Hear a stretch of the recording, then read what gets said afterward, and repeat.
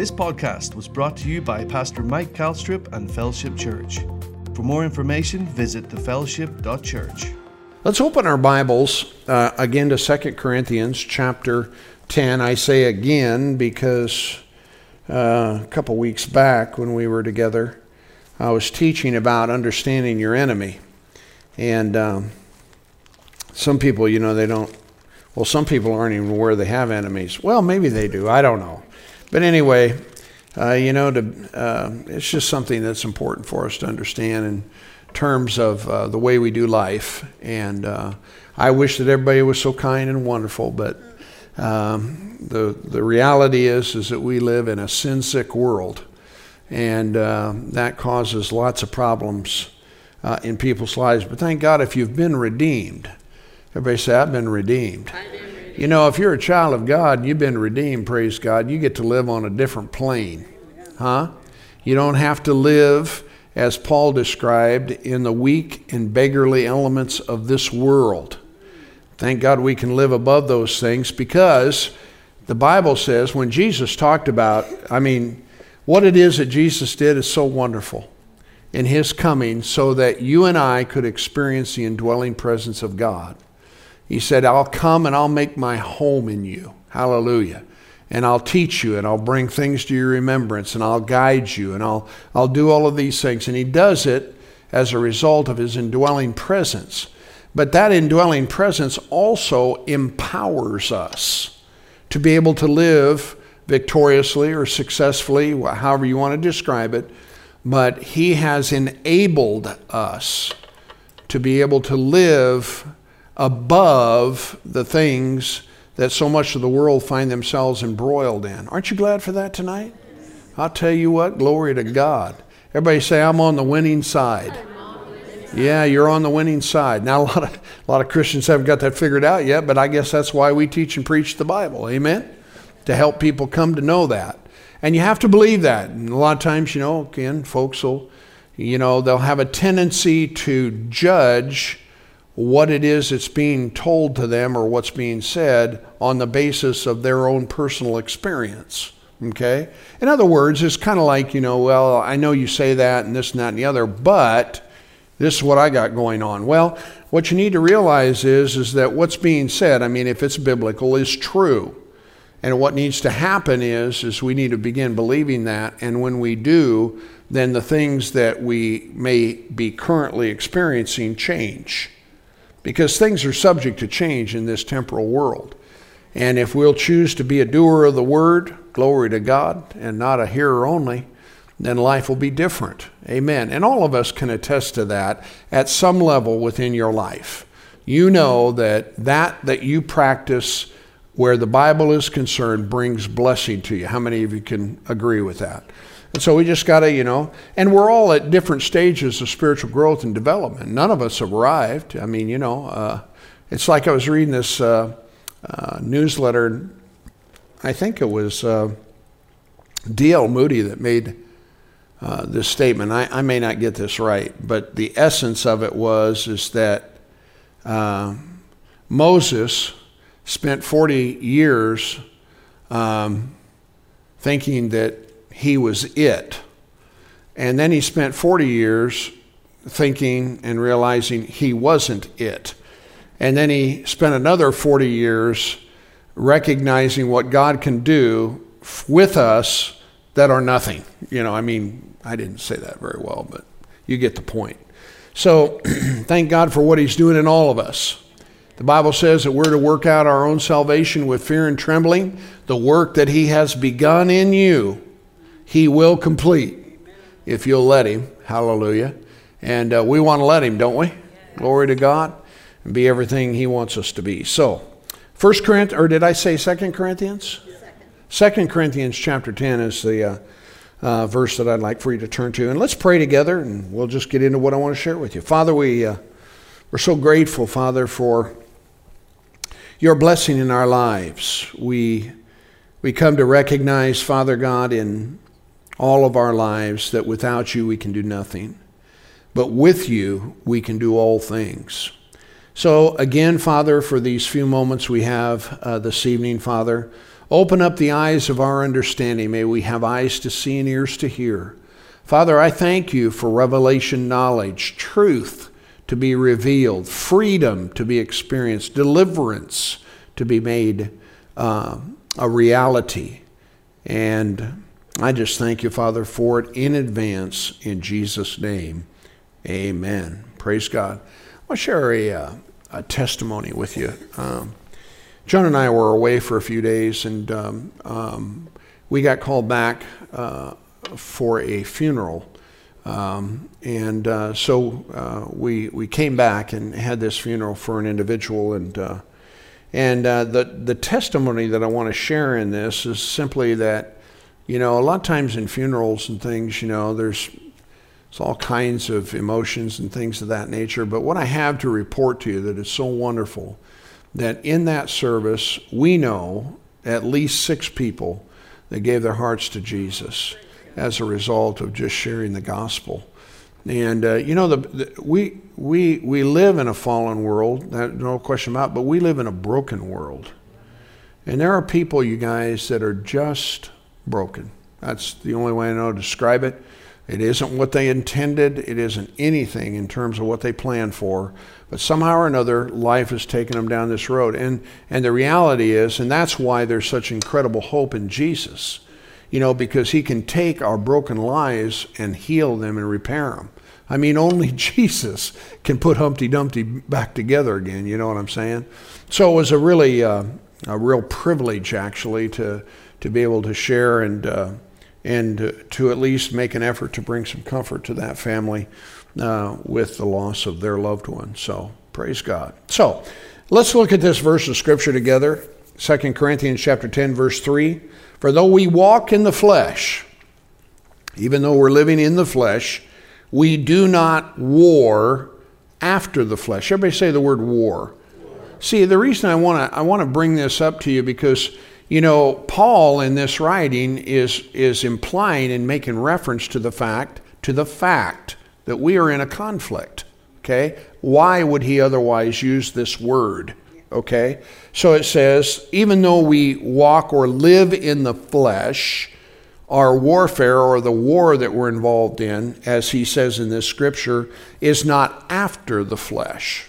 Okay? A war after the flesh would be described or would look something like this. It would say, I'll tell you I'm going to give them a piece of my mind, or I'll tell you I'm going to do this or I'm going to do that. That's after the flesh. I'm going to, get my pound of flesh or whatever the case might be.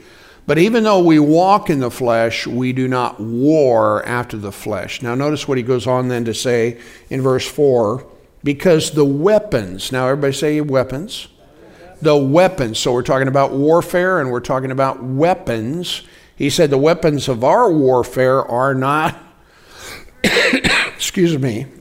carnal or fleshly or of the flesh, but rather they are mighty. What's the next 2 words? Say that again.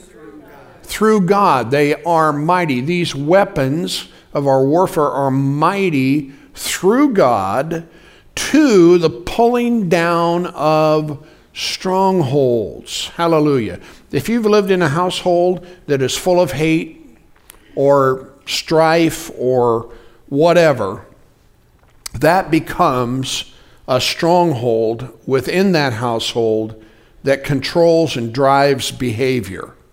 With me? So when he says, though we walk in the flesh, we don't war after the flesh, because the weapons of our warfare are not fleshly, but they are mighty through God to pull down strongholds. When I got saved, my life changed. And when it changed because I began to make decisions to be a follower of Jesus and to act and respond and behave in accordance with what it is that he had told me or how he had told me that I should live. You with me? So the weapons that we use are to pull down strongholds, to bring about changes in our lives where there was dominance before. Okay, let's go on reading in this verse of scripture here. Notice it says in verse 5, casting down, what's the next word? Imaginations in the King James. Some of your Bible translations will say reasonings,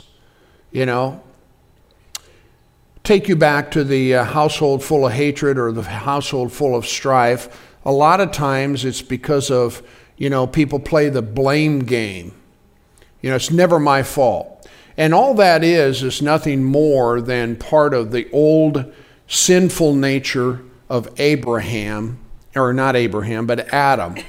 He took on the nature of the God of this world, and when God came and approached him about asking him what happened, he said, well, it's the woman that you gave me. So number one, he says, it's not my fault. It's her fault and your fault, because you gave me her and she did all this. That's called blame, not me. One of the biggest problems that we have in the world today is people's failures to take responsibility. They don't want to own anything because, my God, it couldn't be my fault. I mean, come on. We're talking about me, My goodness, what are you thinking? But I'm telling you that these are things that become established in people's behavioral patterns where it's not me, man. I didn't do it. It's them. If they would have this, and so they never look in the mirror to ask themselves the question, is there any possibility that I might have something to do with this? With me? And maybe we'll talk about that a little bit more. Sometimes you got to kind of go easy on these things, with folks, and just kind of, ease them into it, Hallelujah. Casting down imaginations or reasonings which exalt themselves against the knowledge of God, and then bringing into captivity every thought to the obedience of Christ. Hallelujah. The weapons of our warfare. So I mentioned to you about talking again about understanding your enemy, because we're engaged in a spiritual battle and it requires spiritual weapons. Now, I'm not talking about finding a devil sitting on every, doorknob or behind every, a bush or anything of that nature. But I do think that it is important for us to be equipped with the knowledge or the understanding, of what it is that we're contending with. Let's talk about a spiritual person. And let's say that they are, attack might not be the right, that may be too strong, but let's just say that there is some very demeaning things that get said to them that aren't even true, okay? So a spiritual person is faced with a decision at that moment of either perhaps defending themselves or, as the Bible says, a soft answer will turn away wrath. Okay? So the spiritual person might say, well, I'm not, please understand, I'm not sure how you came to that conclusion, but that's not true. You understand where I'm coming from. Instead of getting right back in the grill of someone else and saying, who do you think you are, accusing me of blah, blah, blah, blah, blah. Okay? In other words, Jesus made the statement that we need to be wise as serpents and harmless as doves. Okay? So don't stick your foot in the bear trap, dude. That's all I'm saying. You say, yeah, but by golly, I've got my rights. Well, if you want to live that way, that's great. But I'm telling you what, it's no way to live. Are you with me? And I'm not saying that this is generally or necessarily an easy thing. I believe that as you grow in grace, that it does become easier. Okay? Because you come to learn, you see what it is that's coming your way, and you go, well, no, we're not going down that path. Are you with me? And we hopefully we're growing. So here's the thing. These are simple examples of this, but really, if I put it as simply as I know how, if you don't know that you're in a spiritual battle or believe that you're in one, or you don't understand the weapons that are to be used in that battle, you have no chance of winning. You got nothing that is going to help you in a situation. You're just going to go from being banged around from pillar to post. But thank God it doesn't have to be that way. Aren't you glad? And this is really important. You know, you talk about interpersonal relationships that you have with immediate family, extended family, or just, you know, associates, people, whoever it is that you're working with. All of these things are important. You know, John Maxwell, he wrote a book, 4 Things that Seminary Never Taught Me. Well, I didn't go to a seminary. I went to a Bible school, but there was a lot of things I didn't get taught. They gave me a little theology, gave me a certificate, and said, adios, amigo. You know, have fun. But I mean, how to relate to people, how to deal with people, how to, I mean, all of that. All I knew is what I, you know, had for myself, and I was deficient. Okay? So these are things that we learn, you know, and you become a lifelong learner instead of, you know, just, well, anyway. See, here's the thing you have to understand, you guys. You know, as a child, as a kid growing up, spiritual things were not a priority in our home. As a matter of fact, they were absent. It didn't exist. It wasn't a conversational part of our lives in any way, shape, or form. Now, I was made to go to Sunday school, and I was faithful, you know, because of my mother primarily. I got all the pins to prove of my attendance and all of that, you know. But we weren't spiritual people. So there was no premium or value placed on spiritual things. And I'd like to suggest to you that there is no greater priority in a person's life than their relationship with God and spiritual things. So I was totally inept, totally void of any of that. I mean, it didn't exist. And when you're in that, and you guys, many of you, you know this. I mean, when you're in it, you don't know any different. You don't know any better. You don't know that it should be important, you know, because you're living within the environment or the association that you have. And so you say, this is the way we do life. You know, we drink beer, smoke, fight, do whatever, you know. I mean, all of these different kinds of things that people find themselves living in. And so, like I said, with us, you know, spiritual things weren't even acknowledged. It's kind of like, well, let's just take some occupation. Let's get out of the spiritual side of things, and let's just talk about careers or jobs or whatever.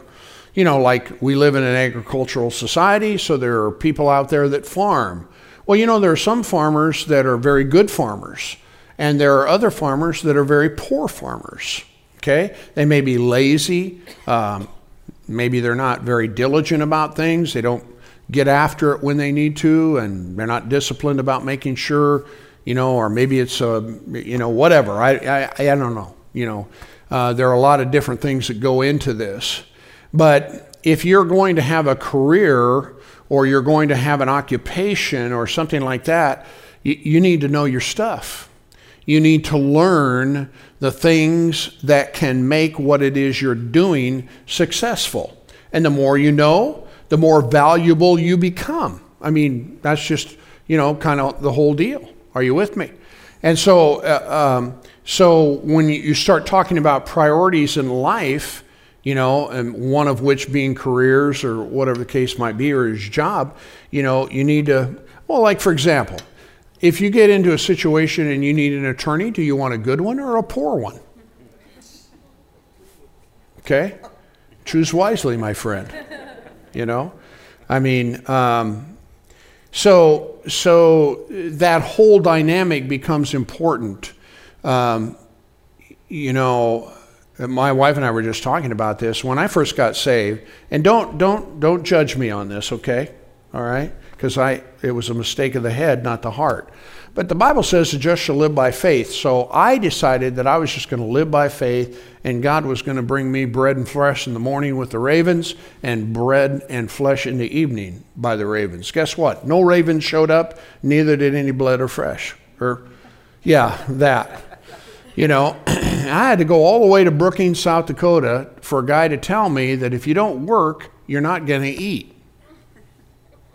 Okay? And that if you don't provide for your own, you're worse than an unbeliever. Okay? Well, okay, so it takes a little while for things to penetrate where I'm concerned. But like I said, put down your rocks, because there's probably things, you know. You know, the thing about it is I loved Jesus. But I was misguided in my understanding of what it meant to live by faith. Because God blesses the work of your hand. And you know, the thing is a lot of times people in the Christian community, they think that God is going to rain this thing down out of heaven. But the reality is that there is a conduit or a method in which that is going to happen, and you are involved. And when you talk to people, lazy people, I didn't say you, they're not here tonight, okay? They missed this service. But when you're talking to lazy people and you communicate to them that God wants to provide for all of your needs, that his promises are great, and God is a God of miracles and all of these different, I mean, you know, these are all fundamentally true kinds of statements. But if you judge what's being said through the filter of, I don't really want to work anyway, so if God's going to bring it to me, then I'm good. And nothing happens. So hopefully you grow to the place of understanding that you have to be a participant. There's a Godward and a manward side to the whole thing. Are you with me? So God can bless you greatly, and not only that, he wants to bless you greatly. We see people like Abraham and different ones in the Old Testament, and even in the New, you know, they put their hands to things, and God blessed, again, the work of their hands. So let me ask you this question this evening. We're kind of going off on a different trail here, but, you know, when it comes to your life, what are the most important priorities for you to know and to practice? Because I guarantee you, as you get older, you'll see things differently. Your ambitions of your youth and when you get to be my age are different. Relationships, family, things of that nature all become much more important than anything else. Are you listening to me? But you know, when you're young and ambitious and you know, and you're going to change the world, and I'm all for the world being changed, it needs changing. But you know, I think it's important for us to really think about what are the most important priorities that we need to know in our lives and practice. Because like I said, as a teenager, I was clueless when it came to spiritual things. And that's because I'd grown up in an environment where it was not a priority. As a matter of fact, it wasn't even thought about, but I sure wished it would have been. I mean, true, accurate, biblical knowledge. You know, that's why I thank God for our church. I'm not bragging about me, but I'm telling you what, this is a great church. And people hear the Word of God every week. Our children are hearing the Word of God every week. And they're learning who God really is. And that he's a good God, that he's for them and on their side and wants the best for them. Hallelujah. So, what are the most important priorities for you? I mean, with regard to spiritual things. Knowing God, I don't know. I think that ought to be number one. Okay? Well, what about your career? You know, your job, your skill set, your trade. Where is that in you know, a place of priority? Because you got to work. You got to do something. Huh? Now, you know, right now we got a great program with the government. Everybody living off the government. We're just going to hand you money. Listen, that gravy train is coming to an end. You can be sure of that. Are you listening to me? You know, I mean, the whole thing is wrong on lots of different levels. It's unsustainable. Maybe that's a better way of putting it. You know, that's just not going to happen. What about interpersonal relationships, relational skills? You know, when you get referred to as a bull in a china shop, maybe there's some things we need to fix. You know what I'm saying? You know, you say, well, I don't know. I don't know. Get some good books. There's books out there, How to Be a People Person. You know, there's different things that can help you to understand that you're not the only person on the planet. Just a thought, you know. But like thinking about marriage, you know, when we talk about interpersonal relationships, I didn't know how to treat my wife. I apologized to her at least, probably, well, once a month would probably be. I am ashamed at what I didn't know. It isn't that I didn't want to treat her right or anything of that nature, you know. She was a homecoming queen, and I didn't even go to the dance with her. I'm an idiot. You know what I'm saying? You know? But I didn't know. Nobody taught me. I was not taught how to treat a woman. And I would venture to say that even today, you know, all you get is what you see in the models that you have in front of you, and a lot of them, they ain't very good. Nobody ever sat down to me and talked to me about that. You know, when it comes to parenting, you know, we got parents today that don't have a clue how to parent. And it's obvious in their behavior of their kids. Okay? Now you could say, well, what's the matter with them? They're a person like you.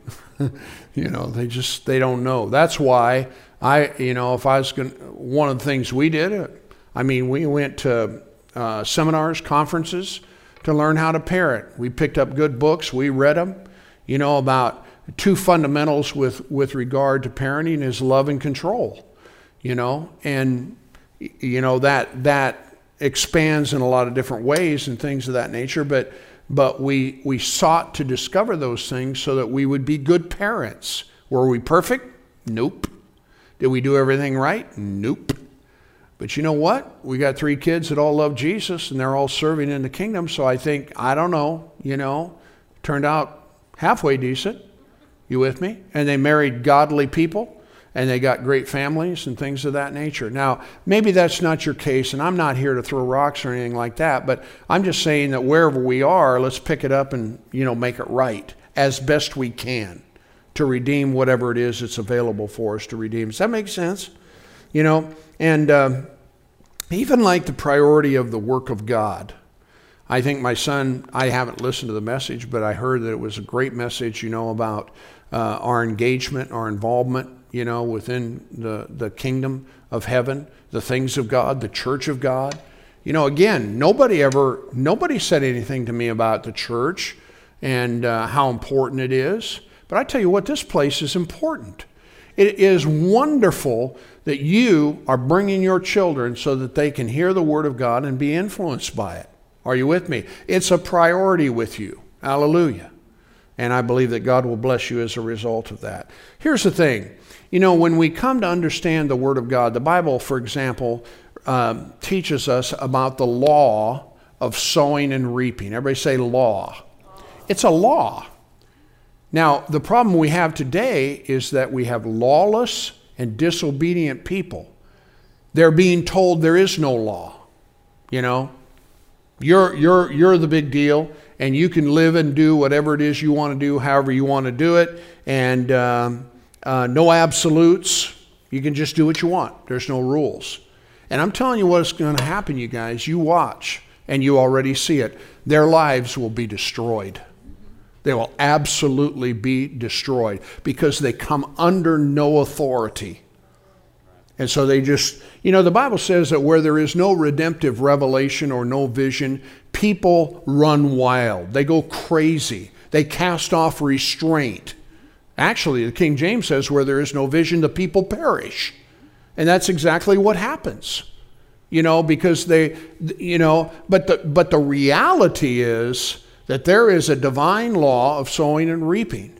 You know, when Paul was writing, he said, listen, don't be deceived because God is not mocked.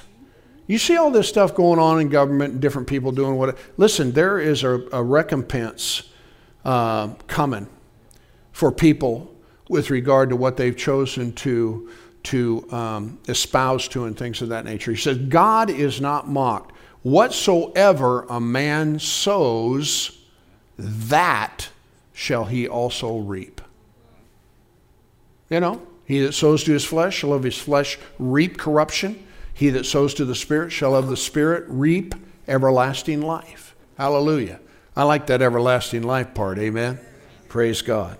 So, I read this, probably back in, maybe August. This come from a guy by the name of Stephen Scott. He makes a statement, just as there are physical laws that govern the physical universe, Solomon in his book of Proverbs reveals laws of living, how we're to live. And it says that invisibly govern all aspects of life. And he went on to say it doesn't matter how you feel about these laws, or whether you love them, hate them, whether you choose to ignore them or not, these laws of living, still exist. And really he's talking about the laws of God, right? They still exist and they will govern your life. Huh? So our ambition and pursuit needs to be, God, help me to get in line with what you said, because I want to bless, praise God, and I want to obey you. And because that's where the blessing of God is, the law of obedience to God. And so the fact is getting back to our subject or theme here is that there's this simple fact. We have an adversary. All right? And the truth is that this adversary is beyond the bounds of what you can see in the natural, even though we see his dirt manifested in the natural, okay? But it's beyond the bounds of the natural or the temporal side of life. I'll give you a few scriptures. You can maybe just write these down. I'll just quote them to you. But the first one is 2 Corinthians chapter 4 and verse 3, okay? Where the Apostle Paul says, in whom the God of this world, listen, in whom the God of this world has blinded the minds of those that do not believe. He said, well, first of all, he said, if our gospel's hid, it's hid to those that are lost. That's verse 3. In whom, talking about lost people, in whom the God of this world has blinded their minds. Oh, I don't believe that. There's no truth to this whole faith business, you know. People that are weak, they need a crutch. They need religion. They need whatever. Listen, let me tell you something. I don't care who you are. You need God, and you need it big time. Amen. In whom the God of this world has blinded the minds of those that don't believe, so or lest the glorious light of the gospel should shine unto them. Okay? So that tells us we have an adversary, wouldn't you say? There's another verse of scripture in John 10:10. Jesus said, the thief only comes to steal, kill, and to destroy. And that's what the devil does.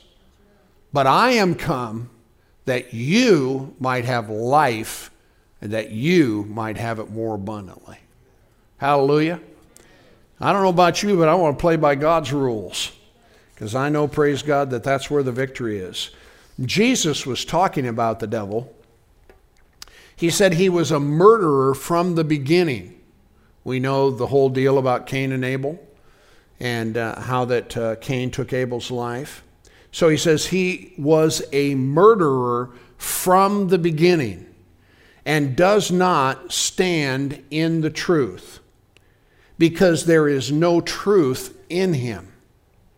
When he lies, he speaks out of his own character, for or because he is a liar.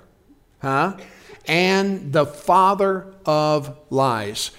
Jesus stripped the devil of all authority in the life of a believer, and he put your foot on his neck.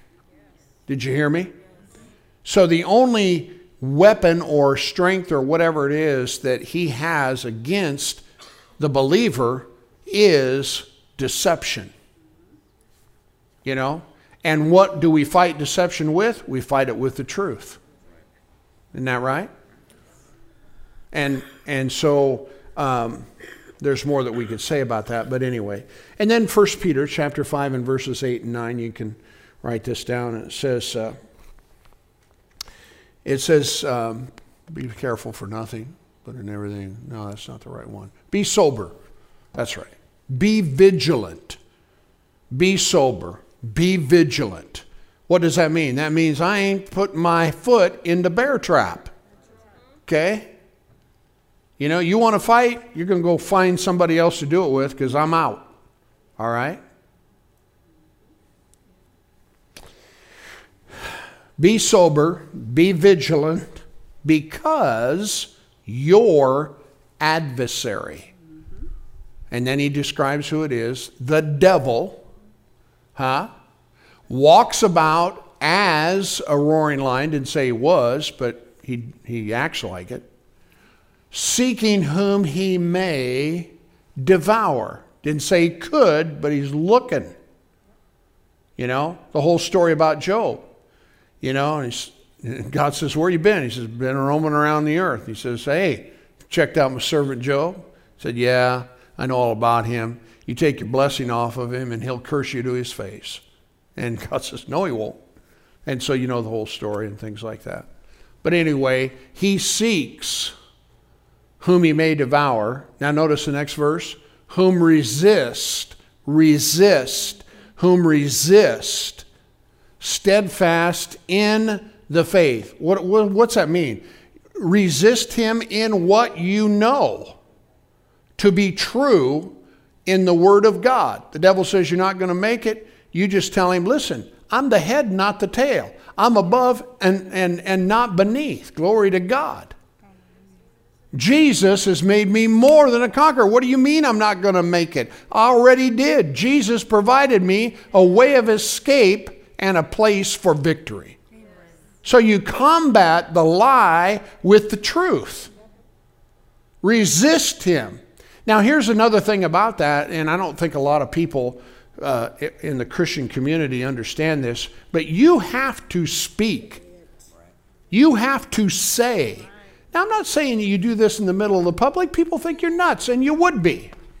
Okay, but if you need to, you go someplace where there isn't anybody, and you have a conversation with the devil, and you let him know in the name of Jesus that he is under your feet. That makes sense.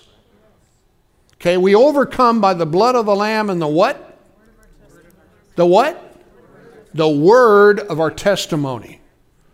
Okay, so whom resist, steadfast in the faith, listen, knowing that the same afflictions, tests, trials, are accomplished in your brethren that are in the world. Don't ever believe the lie that nobody's got it as bad as you. I will guarantee you somebody's got it worse than you do. But that's the way the devil works. You know, pity parties are his claim to fame. He loves a pity party. And he wants to tell you how bad you got it and discourage you with that and try to get you to just quit and give up. Is this helping anybody? Well, thank God we're not going to listen to him. See, for me as a believer and as a pastor and even as just a simple human being or as a husband or as a father or whatever, I cannot afford the luxury of playing into the hand of the enemy. Are you listening to me? You know what I mean by that. You know, I can't afford the luxury of playing into the hand of my enemy by being controlled by my emotions. And a lot of people are. You know, we live in an emotional world.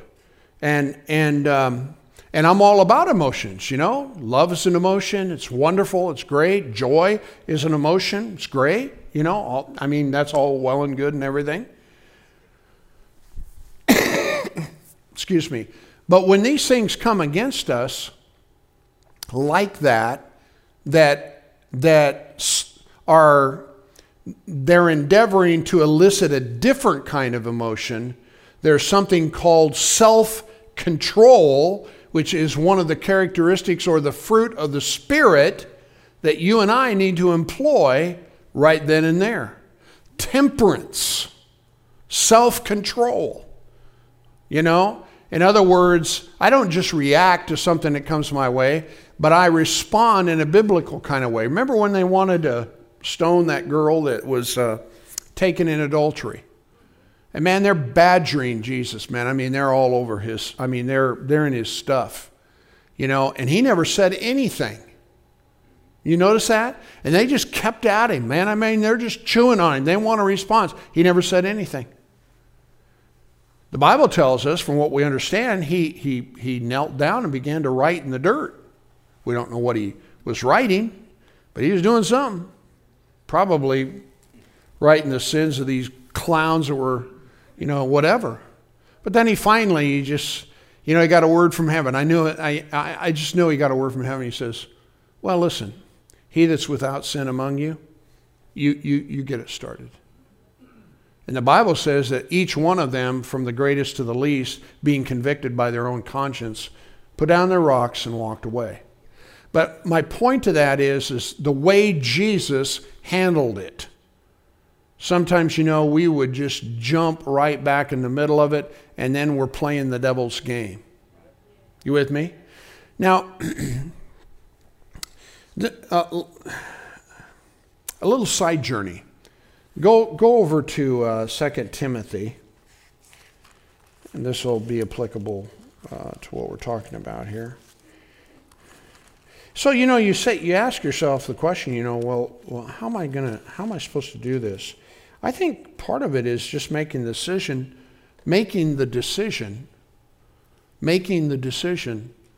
I am not going to play into the hand of the devil anymore. And you have every right to do that. You know, let's just say you got somebody in a workplace, and they're less than lovely, okay? And you're, you know, it's a constant kind of thing. And it's irritating, it's emotionally upsetting, it's, you know, however you want to describe it. But you have to, see, the thing about it is you have to realize that these things are set on fire of hell. They're designed, you know.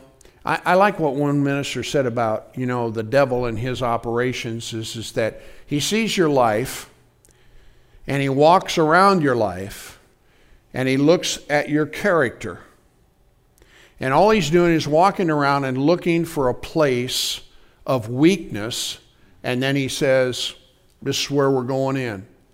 And so then he targets you, you know, brings somebody along and does the thing to try to get whatever it is that's going on. You know, I mean, you with me? We're talking about a spiritual battle that we're engaged in. You got to see it for what it is. And you just got to say, I am not going to have anything to do with that. Are you with me? I remember, you know, as a young minister, and Joan and I are just getting started and things like that. I mean, the opportunities to compromise, the opportunities to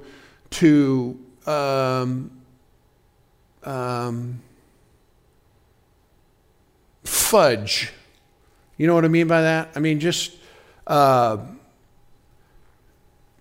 cheat, but yeah, kind of, you know. People will come, well, you know, what's the big deal? Well, it's a big deal because it's not right. You know? No, we ain't going to do that. The Bible says that we're to provide things honest in the sight of all men. We're going to tell the truth. We're going to do what's right. We're going to take the high road. There's less traffic up there anyway. Are you with me? You know? And today, you know, there's all this, you know, shucking and jiving and junk, and it's no wonder that people's lives are screwed up. But it doesn't have to be that way. And it does take discipline. It does take diligence, you know, and I mean, case in point. I remember one time somebody wanted to give the church some money. Well, you know, when you ain't got a whole lot of money, anybody that wants to give you some, you get kind of excited.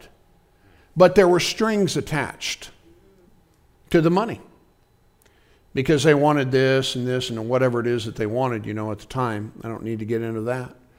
And it was a sizable amount of money. Okay, it wasn't just chicken feed here. Okay? And so, you know, that can be tempting, right? And so, I just had to tell him, I said, I genuinely appreciate your willingness, to help us in our endeavor.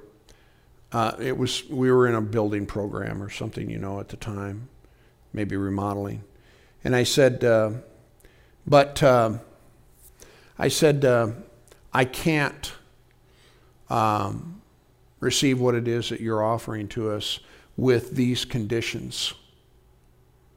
And so I again, thank you so very much, but if in fact that's the way that this is, you need to keep your money, Well, as it turned out, they didn't. And they gave the money and they helped the church and whatever the case might be. But do you see my point? That there's always going to be opportunities where the devil comes to assault your character, and you just have to say, nope, I ain't going there. Huh? My Bible says that godliness with contentment is great gain. Think about that. To be godly, and to be content, the Bible says, is great gain. People are always after gain. Money is something the devil uses to destroy more people's lives. And you see it happening right now on a scale that is just absolutely on steroids. And they don't care because they think that this money is what's going to give them, happiness or whatever it is, however you want to define it. And I'm telling you what, there's payday coming and it is not going to be fun. That's a fact, But anyway, we don't need to get off on that. So, where was I? 2 Timothy. Oh, that's right. Yeah. Good.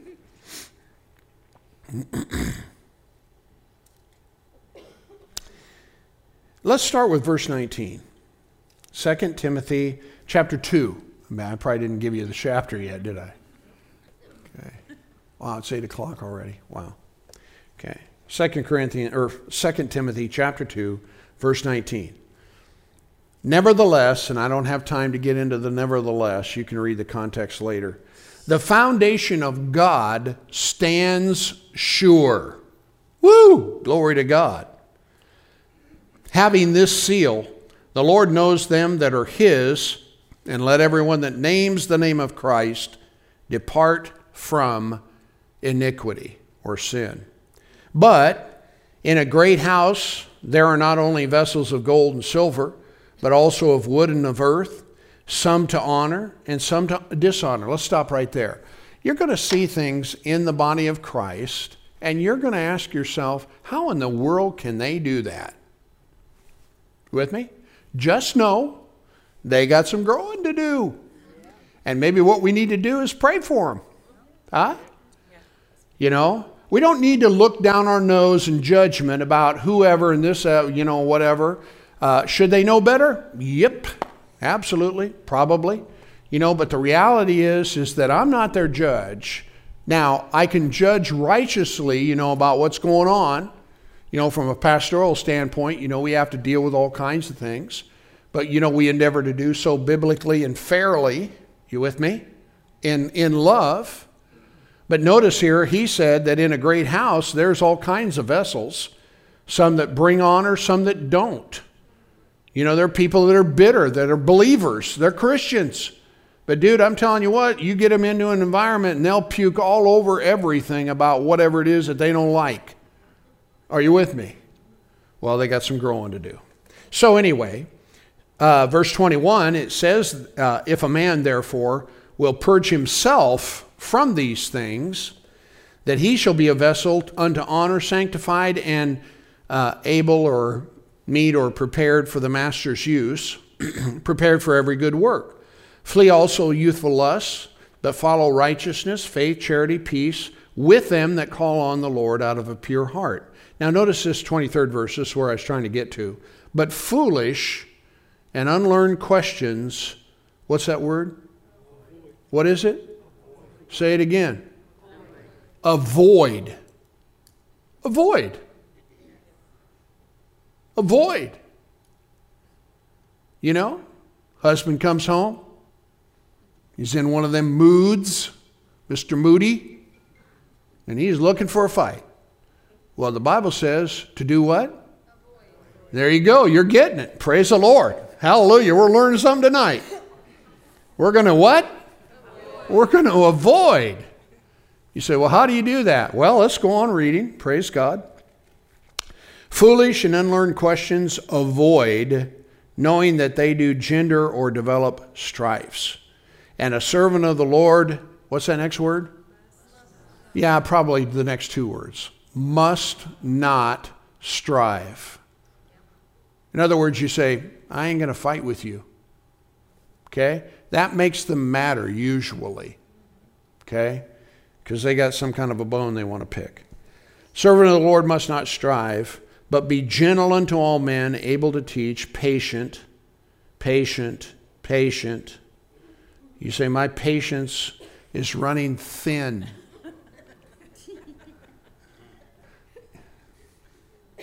Welcome to the party.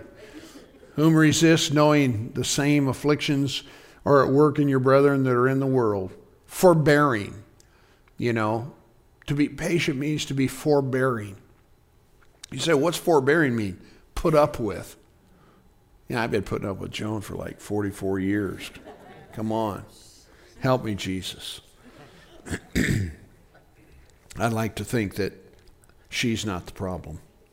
Okay. In meekness, now notice this, verse 25, in meekness, meekness. Now, you know, a lot of times folks don't want to listen to what you have to say. Okay, well then, I guess you don't have an opportunity for conversation. But in the fairest way that you know how, say, you know, honey, I don't know what's going on, or what, I don't know how you couch that or prep it, but you say, you know, I'm not your enemy. You know, well, you know, that's their problem. I said that's their problem. Don't let it become your problem. Avoid. Everybody say avoid. Yeah, this is our word for tonight. Avoid. Okay? So in meekness, instructing those that, listen, oppose themselves. Huh? If God, peradventure, will give them repentance to the acknowledging of the truth. Huh? Now listen to this. And that they may recover themselves out of the snare of who? The who? Recover themselves out of the snare of the devil, who are being taken captive by him at his will. So what's happening here? When you allow yourself to get into strife, what you're doing is you're opening the door to let the devil eat your lunch. And he's got every right, because you chose to go down this path. Are you with me? And so it becomes pretty important for us to avoid those kinds of things. And that happens so often where people are concerned, because it comes back to this thing that I mentioned earlier is that, you know, we don't want to think about the possibility that maybe the problem is with me. Huh? Well, again, I'll say it again, because today it's all about self. And I am not the problem, okay? And so the biggest problem that people have is they don't want to own their own junk. Are you with me? And I'm telling you, nobody can help them until they do. Are you with me? You know, they want to blame you. They want to blame this. They want to blame the other thing. Somebody, you know, my God, it certainly wasn't me. Well, yeah, it was. And if you would repent, if God peradventure would give you repentance to the acknowledging of the truth, so that you can recover yourself out of the snare of the devil that are being taken captive by him at his will. You play right into the hand of the enemy.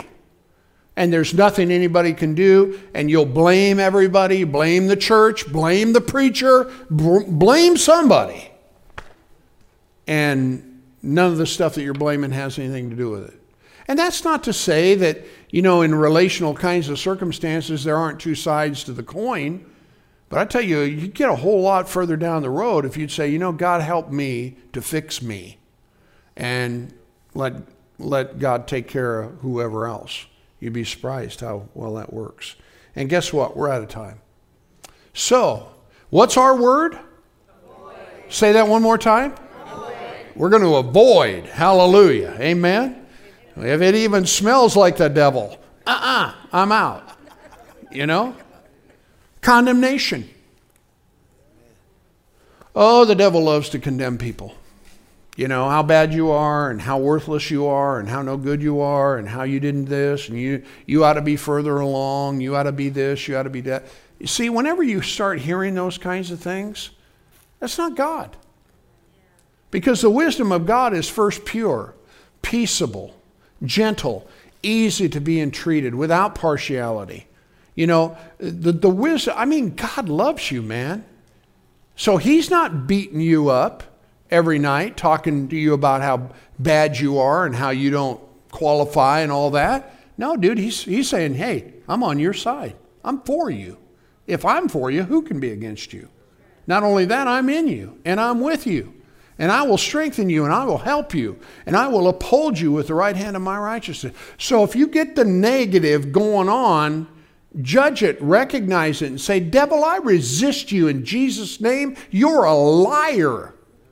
And put a stop to it. Are you with me? And it'll bless you. Praise God. Discouragement's the same way. God doesn't discourage. God encourages. He's the God of hope. So if we're corkscrewing ourselves into the ground with discouragement, the help that we're getting is not coming from heaven. So what do? We go, oh, wait a minute. Praise God. It's time for a praise break. It's time to lift up our voices and begin to praise God and thank Him for His goodness and all He's done for us. Hallelujah. Are you with me? Yes, praise God. Because anyway, I have got to stop. Okay? Did you all get something out of this? Yes. You know, what's our word? Avoid. Avoid. Hallelujah. Glory be to God forevermore. We're just going to avoid. Avoid, avoid, avoid, avoid. You say, well, I can't always do that. Well, do the best you can. You know, as much as lies within you, live peaceably with all men. Amen. You know. Amen. Perfect, Tyler. Let's everybody stand. You know, when I start playing the music, that means...